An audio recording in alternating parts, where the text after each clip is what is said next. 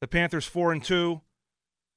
Just taking a look back at the box score of the Tennessee game, and one, obviously the 6th-ranked Tennessee Volunteers are playing the 3rd-ranked Alabama Crimson Tide today, and the Panthers had a really good crack in overtime and beating a very good Tennessee team at home. Lost Keaton Slovis and Nick Patty in that game. Patty was playing basically on one leg. It was probably the best we've seen Keaton Slovis play this year, was that first half against the Volunteers, until he got banged up on that sack fumble towards the end of the half. Threw a pick in that first half. It was a fluke play. Panthers had a chance to go up 17-0 at that point in the game. Hit Bub Means in the back of the end zone, tipped and picked off by the Volunteers, and that kind of gave them some life. They went and scored a touchdown. But since that point, the Panthers have not gotten, I think, the Keaton Slovis they saw in that first half. And I think, that's a critical part of the balance of the season, is Keaton Slovis' ability to give the Panthers a competent and explosive passing game. Their biggest passes have come to Gavin Bartholomew. Huge play. His 57-yard touchdown hurdle against Tennessee. Had a nice catch from Nate Yarnell against Western Michigan. But they've got to get more from Konate Mumfield. Jared Wayne's been great. He's been the Jared Wayne he's always been. They've got to get more out of Konate Mumfield. Bub Means. We've seen Jalen Bradley make some plays, but not consistently. He's dropped the ball. They've got to be more explosive on the perimeter to complement this run game. But nonetheless, we'll go out to the line. Jim in Wilkes-Barre, how are you? How you doing, Pat? I'm good, man. How are you? Good. Enjoy the show. Thank Pat, you. I got 2 questions for you. Number one, out-of-conference scheduling. One of the reasons I think Pitt has started out so slow is they got banged up physically in those first 2 games of West Virginia and Tennessee. And next year they're playing 3 Power 5 schools and 2 of them on the road. So what do you think about out-of-conference scheduling? And also, beyond the script, I enjoyed that television show the last few years. Could you tell me what happened to that show? And I'll hang up and listen to your response. Thank you. I appreciate it, Jim. I'll have to check into Beyond the Script and what happened. I enjoyed that show as well. But there's tons of Pitt content, that you can get on the web. Our video team does an outstanding job week in and week out doing features, particularly on the football side. Paul Bartow and some of those guys, they do a absolutely great job. Greg Daniels is an Emmy-winning video guy, so they do an outstanding job. But it's a great question. I'm glad you enjoyed that show. Out-of-conference scheduling, so I have a relatively strong opinion on that, so you probably might not agree with me. But I love the way that Heather Lyke has choreographed this schedule, and Chris LaSalle is obviously a part of it, Pat Narduzzi. But I think in order to be relevant and prominent nationally, in a conference with the ACC that candidly is viewed as the 3rd or 4th best conference, depending on who you ask, you've got to play primetime TV games against quality opponents like the Panthers did early this season. I mean, you win that Tennessee game, you're a top 10 team.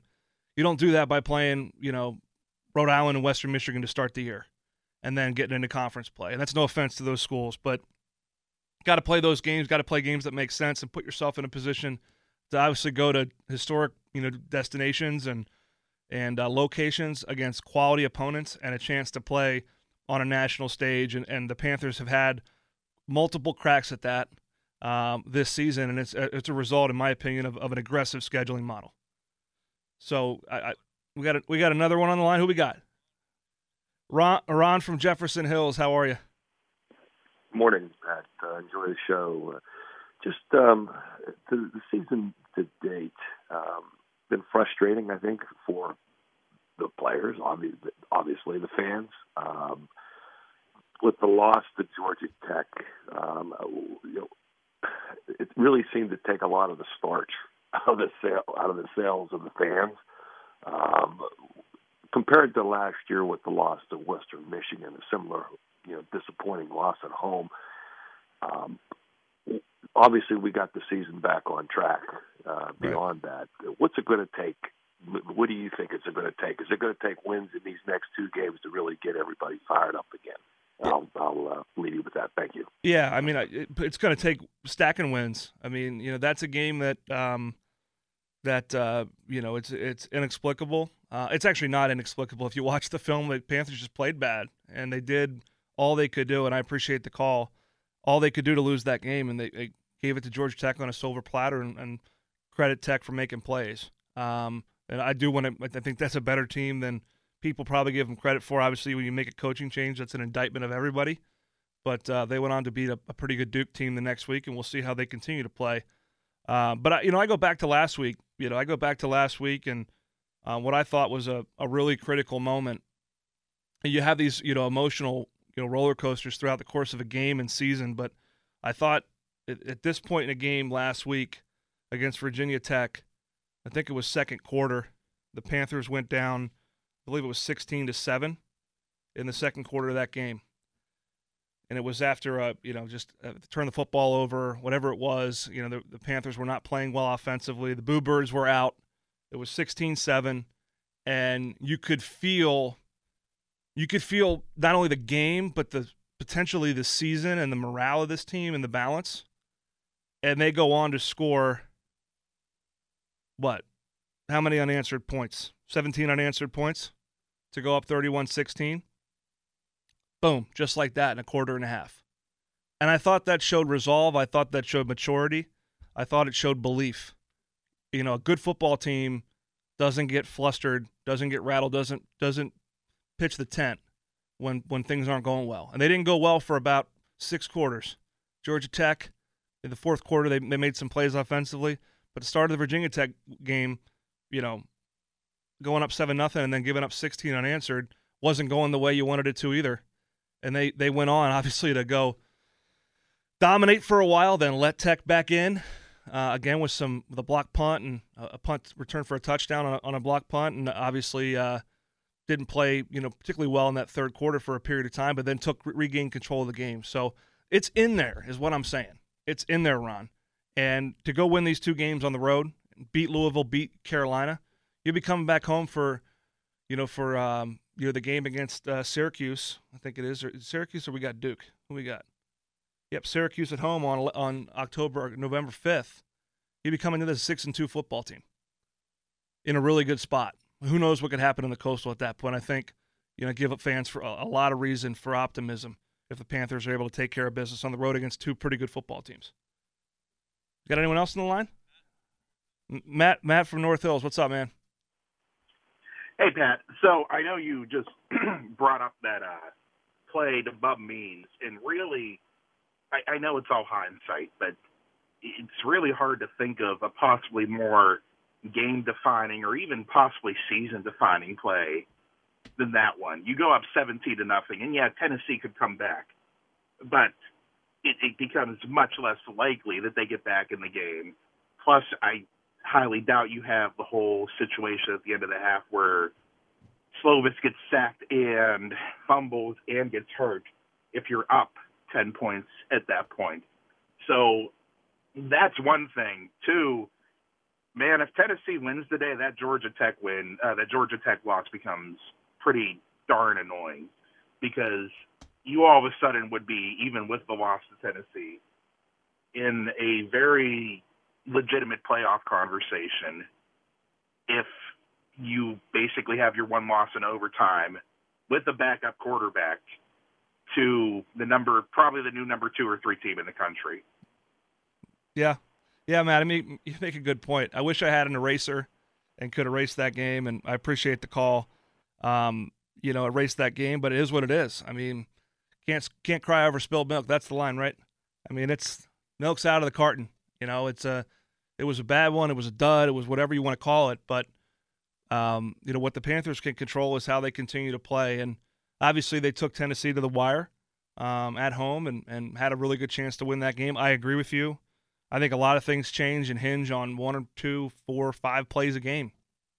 That's a 10-point swing at minimum with that play to Bub Beans with the pick, and then they scored a touchdown.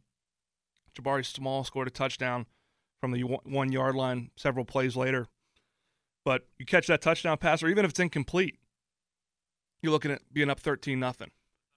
So you're looking at up 13-0 in that game. So, again, those are the moments, those are the plays that you either make or you don't. And if you don't, you're gonna be sitting here wondering what if. And thankfully, there's 6 games left to continue to write this story, and I think a very good chance that, again, I think Pat Narduzzi said it, I think there's a very good chance that the Coastal champion has one loss. The Panthers already have their one loss, so the margin for error is gone.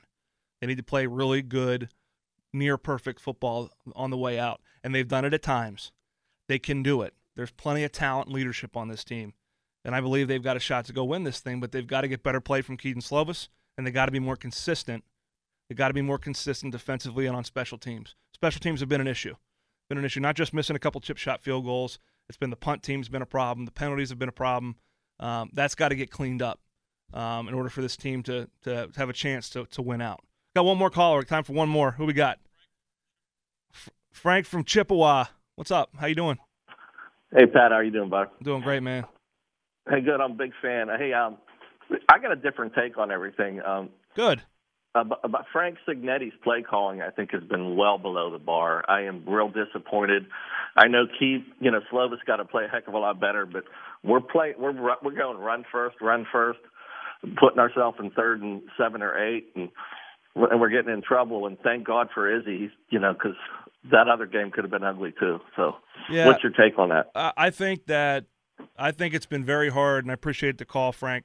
Love Chippewa, by the way. My guys out of Beaver County Automotive. I think Frank Signetti's had a very hard time getting a feel for his team, and that's not making excuses at all. I think he's been here 9 months now, going on 10. You had spring ball. I mean, you got a spring ball where you've got Jordan Addison, you've got a host of receivers that have played and are experienced. You add Konate Mumfield with Jordan Addison and Jared Wayne. You bring in a quarterback transfer from USC that's throwing for a bunch of yards and touchdowns. But you got this offensive line back. You've got this tandem at tailback with Vince Davis as well adding to the mix. So you're trying to figure out, what's your balance? How much 11 personnel? You got a really good young tight end. What is the mixture for this team? What's the recipe? And then Jordan Addison leaves, and then you go into camp, and you run the ball really well against a defense that's structured and has traditionally stopped the run. But you don't have that guy outside. Then you come into the season, try to run the ball against West Virginia. It's not always working. Slovis plays well in spots. You start to get some perimeter playmakers making some plays, and then a bunch of guys get hurt. Again, I'm not making an excuse. I'm just trying to tell the story here of every game plan until probably last week. And I think Slovis had a chance to throw for probably another 100 yards last week, quite frankly, in addition to what Izzy did. Until last week, every game plan has been unique to that week. There hasn't been a lot of There's been carryover, but there hasn't been a lot of carry because you didn't know what personnel you had. You didn't know who was playing quarterback. Is your left tackle going to be in there? Is Izzy healthy? I mean, it has been a challenge from that standpoint. But again, I think this open week's really important, and they have to be more aggressive, in my opinion, on 1st and 2nd down. Keaton Slovis has to take advantage of those opportunities if they're going to run the table. And I know that first half of the Tennessee game, in my opinion, Izzy went off, had a big run, but that was the balance that this team needs. Unfortunately, I think there's been numerous factors that have affected their ability to strike it.